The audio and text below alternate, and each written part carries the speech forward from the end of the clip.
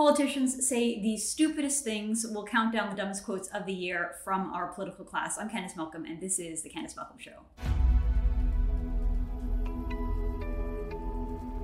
Hi everyone, thank you so much for tuning into the program. I hope everyone out there had a wonderful Christmas with their families. I hope you got to celebrate in a way that you wanted to, in a way that perhaps you couldn't last year. Well, this entire week on the Candice Malcolm Show, we're going to be focused on end of the year stories, countdowns, just looking back at the year that was. We already did our fake news awards. You should go check out that show. It was a lot of fun. We nominated a bunch of narratives as the worst fake news narratives of the year, and then you, the True North viewer and audience, got to vote on what you thought was the biggest fake news narrative of the year. So go check out that episode. It was a lot of fun. Like I said, this week we're focused on the countdown shows, focused on looking at the stories that the media got wrong, the stories that the media ignored, and just the biggest stories of the year. But today I want to focus specifically on our friends in politics, because politicians, they don't always think clearly. They haven't always prepared what they're going to say in advance. You know, you kind of assume, especially when you're younger, you kind of assume that grown-ups are in charge and that the people who run the country are serious and well-informed people. And as you get older, or as you start to pay more and more attention to politics, you look around at the people running the country and you say, really? These guys? This is the best we could come up with?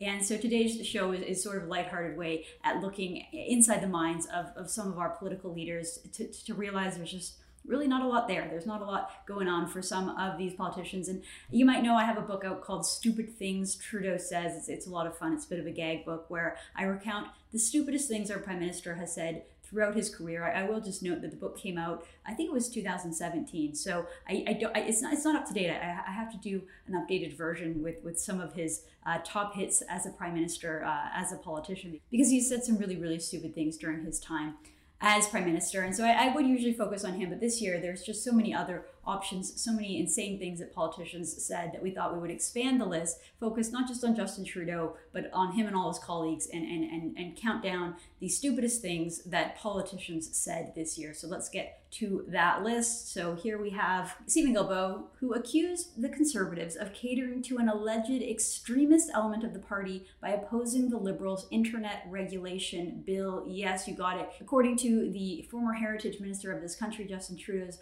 minister in charge of regulating the internet, he said that if you oppose internet regulation, it is because you're extremist. Here's that clip. I would ask for the date of that quote, because the Justice Department itself has said otherwise. We are seeing this government mimic behavior that is consistent with a basic dictatorship. It's wrong. With their transformational edit that they just made to Bill C-10, the Liberals are trying to give themselves the power to control what Canadians can read online, what they post on social media, and the videos that they watch on YouTube. Again, it's wrong. Why is the government doing this? The Honourable Minister. Well, Mr. Speaker, that press release was issued yesterday. I think what we're seeing now is, these are big, powerful, in fact, some of the wealthiest corporations on the planet. And clearly, the member opposite and her party are just afraid to stand up to them. And again, it seems that the Conservative Party is listening to the most extremist element of their party, as they have on very important issues such as climate change or women's rights to choose, Mr. Speaker. And in a similar vein, number 9 is Bill Blair, the former public safety minister for Justin Trudeau. So he was talking about a gun ban that the Liberals had introduced. He's talking at the Liberal Party convention in this clip. And he's talking about how the Trudeau government announced that they were banning 1,500 firearms that were previously legal. So there are 1,500 different types of firearms out there that law-abiding Canadians use respectfully, have jumped through all the hoops, follow the rules, follow the laws, do everything they're supposed to. Well, suddenly those people are acting legally by holding these same weapons. And Bill Blair justified this ban, justified this decision by telling the Liberal convention that people who opposed him were also extremists. This is sort of like a Liberal theme. If you oppose us, it is because you are extreme. Here's that clip. We're seeing ideologically motivated violent extremists who are using online platforms to propagate and advocate for hatred and violence against women, against religious minorities, anti-Semitic, Islamophobic, and hateful speech, and advocating violence. And we can use these red flag laws because I will tell you, many of those extremists, not every person who's in the gun lobby is an extremist, but everybody in the extremist is in the gun lobby. And I'll give honorable mention to Aaron O'Toole, who had previously been opposed to this gun grab. He had used the pro-gun voters in the Conservative Party to win the leadership that was part of his coalition that enabled him to be the Conservative Party leader. He was a strong proponent of law and order and legal gun owners. And then suddenly, in the middle of the election campaign, the Liberals released an attack ad against Aaron O'Toole saying he was pro-gun. And just like that, Aaron O'Toole flip-flopped, changed his decision, and said that he will maintain the Liberal gun ban. Here is that clip. Before I take your questions, I'd like to respond to Justin Trudeau's latest attempt to divide Canadians.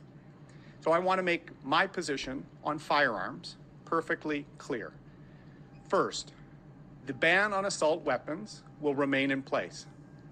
Second, the present ban on a number of other firearms that were reclassified in 2020 will remain in place. Third, we will conduct a transparent review of the firearms classification process to take the politics out of this process and engage the public in decisions with respect to public safety.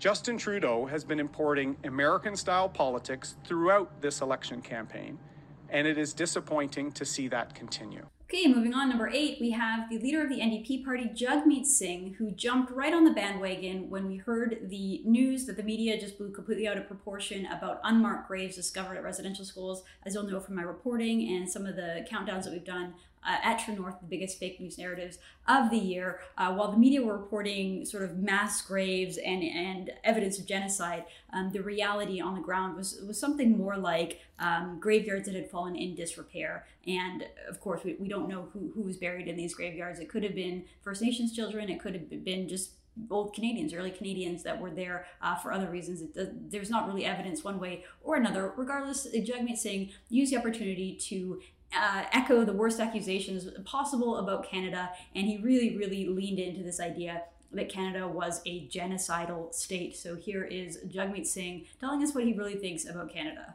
I'll be calling for an emergency debate today. And in this emergency debate, I want us to take measure of what this means. This mass grave is a painful reminder of the genocide. And what we have to commit to is that in light of this genocide, Canada has to make some real tough decisions about our commitment to remedying this injustice. It's not enough to just reflect on the pain of this injustice. For the federal government, it has to be a responsibility to do something about it. We've got calls for action. The Truth and Reconciliation have laid out very clearly that these are some actions that need to be taken. And so far, only 12 of 94 have been taken. This is a painful moment.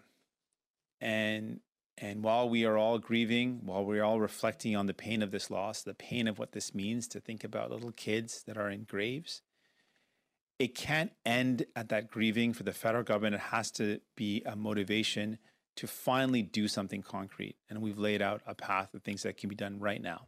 And moving on, number 7, this is Alia Hesse, who is a Liberal MP. So keep in mind that both Liberal and NDP politicians are more than happy to call Canada a genocidal state. They repeat it over and over again. Justin Trudeau, interestingly, said that Canada is still committing genocide. In 2017, there was a report that was released by his government saying that Canada currently is committing genocide. Not that we did commit genocide in the past, but that we are committing genocide today. Trudeau said that he agreed with that report. So we have a Liberal government that believes that Canada is currently committing genocide today.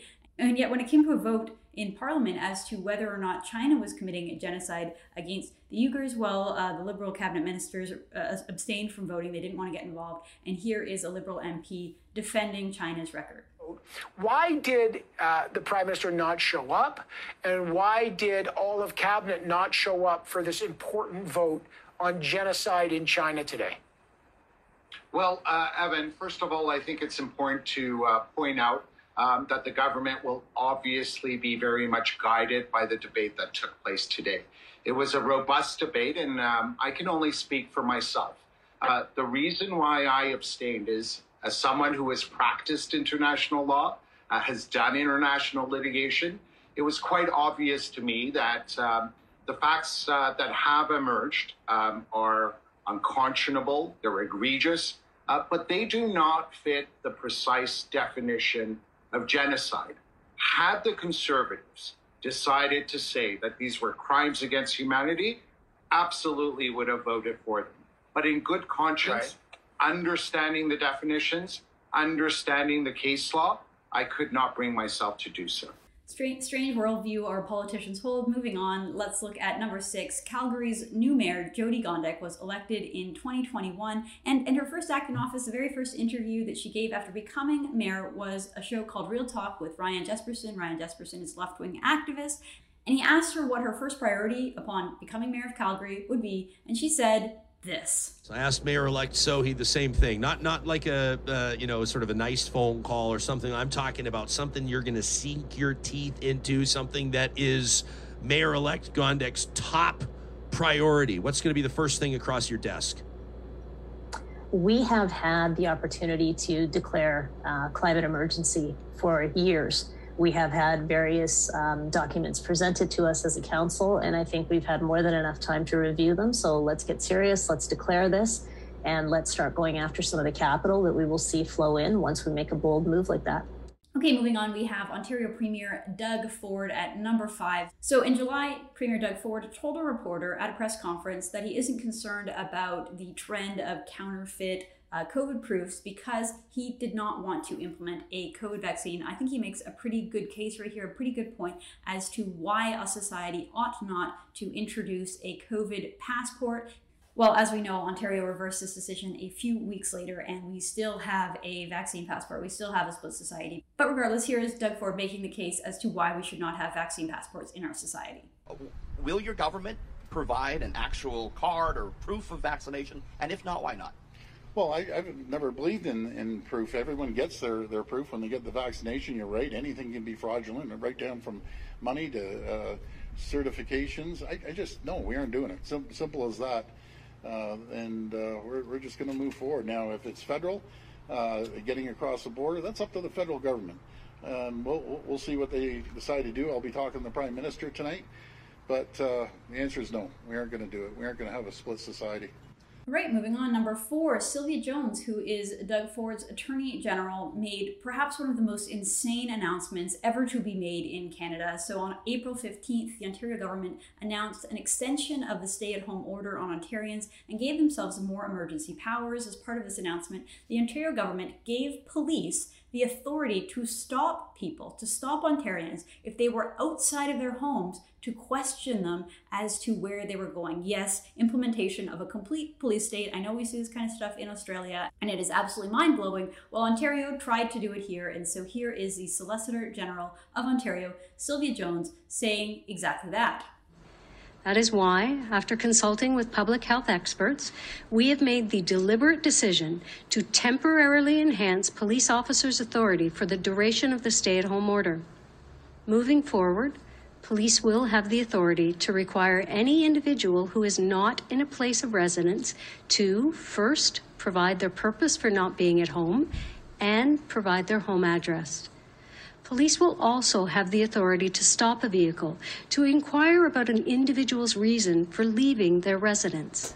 Police will stop you in the street. Police will stop you in the street. This is the kind of world that is being created by our political class due to their huge overreaction to COVID. Thankfully, what I think was perhaps the biggest good news story of the year is that in response to these insane comments that have no place in a free society, well, several large police departments around Ontario, including Toronto Police and Hamilton Police, publicly said that they would not follow these rules. They publicly said, no, we don't do these kind of things, not in Canada, not going to happen. A few days later, the government came to their senses and rescinded the order and apologized. Like I said, that's probably the best sign of a good news story that we saw this year. Okay, moving on. I know I say that I usually focus this whole list on Justin Trudeau. Today, he is only going to make 2 appearances, but they're good ones. They're good ones. So here is number 3 on our list, Justin Trudeau telling the world what goes on in that head of his, and it's specifically telling us the things that he just doesn't think about.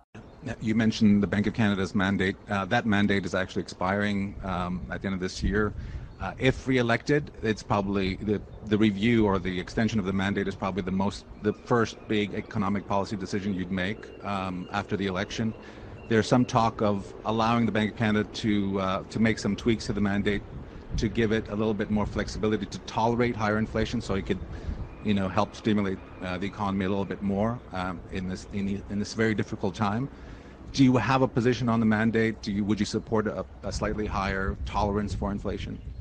I don't know. When I think about the biggest, most important economic policy this government, if re-elected, would move forward, you'll forgive me if I don't think about monetary policy. Well, of course, with runaway inflation, with the cost of groceries, gasoline, everything going up, what we really want is a prime minister who does think about money, who does think about inflation, who does think about monetary policies. That's sort of the job of a prime minister. But Justin Trudeau, he pays people to think for him. He doesn't think himself.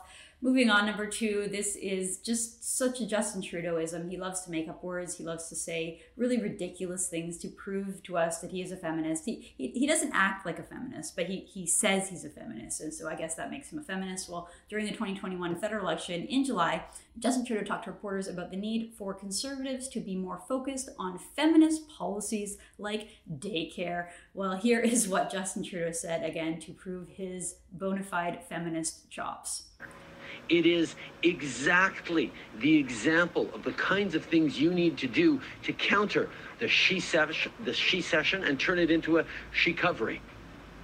Fact is, the Conservatives don't talk about that in their lengthy platform. It's funny because he didn't even deliver the line properly. I mean, if you're going to make up words like she-covery and she-cession, then you should at least try to get them right. I know they're hard words to say because they're completely made up and completely nonsensical, but still, you think he would just try to get that delivery a little more smoothly. But alas, it's Justin Trudeau, so we don't have high expectations. And I know you might be surprised because Justin Trudeau came in number 3 and number 2, which means that there's a politician out there who said something even stupider than Justin Trudeau. And this award this year, the top stupid thing a politician says, goes to the former minister of the Trudeau government. She was the Minister of Gender Equity, and before that, she was the Minister of Democratic Reform. I'm talking about Maryam Monsef, who lost her seat in this election.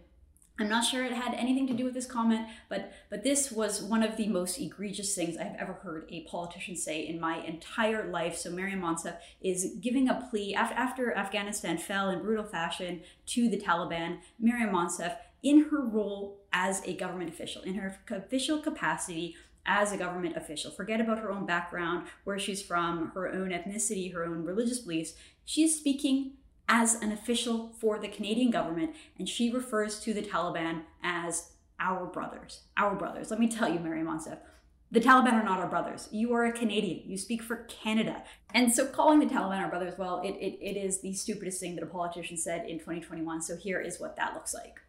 I want to take this opportunity to speak to our brothers, the Taliban. We call on you to ensure the safe and secure passage of any individual in Afghanistan out of the country. Well, there you have it, folks. The stupidest things that politicians in our country say. And I have one extra here. Honorable mention goes to, I know the show is focused on Canadians and all of our winners there were Canadian, but I have an honorable mention to the US President, Joe Biden, for completely misleading what will happen after people get vaccinated. So Joe Biden assured people that, once you get vaccinated, everything will go back to normal. We heard that in Canada as well. We heard a lot of politicians say that. Well, Joe Biden went even further and he said this. No, I want to be clear about what the CDC is saying and what the CDC is not saying. The CDC is saying they have concluded that fully vaccinated people are at a very, very low risk of getting COVID-19. Therefore, if you've been fully vaccinated, you no longer need to wear a mask. Let me repeat. If you are fully vaccinated, you no longer need to wear a mask. But if you've not been vaccinated, or if you're getting a 2-shot vaccine and you've not gotten you only had your first shot, but not your second, or you haven't waited the full 2 weeks after your second shot, you still need to wear a mask. Look, we've gotten this far. Please protect yourself until you get to the finish line. Because as great as this announcement is today, we don't want to let up. We all know how tough this virus has been. The safest thing for the country is for everyone to get vaccinated. And getting vaccinated is easier than ever. So there's Joe Biden, who wears a mask at almost every single public appearance, and yet he's out there saying that once you're vaccinated, you don't have to wear a mask. That, of course, is complete nonsense. I know there's some states where you don't have to wear a mask, but by and large, you still have to mask. You have to mask when you go to an airport. You have to mask pretty much anywhere you go. So Joe Biden out there just speaking complete nonsense, which is what he does best. I guess that's what him and Justin Trudeau have in common. All right, folks, thanks so much for tuning in. I'm Candice Malcolm, and this is The Candice Malcolm Show.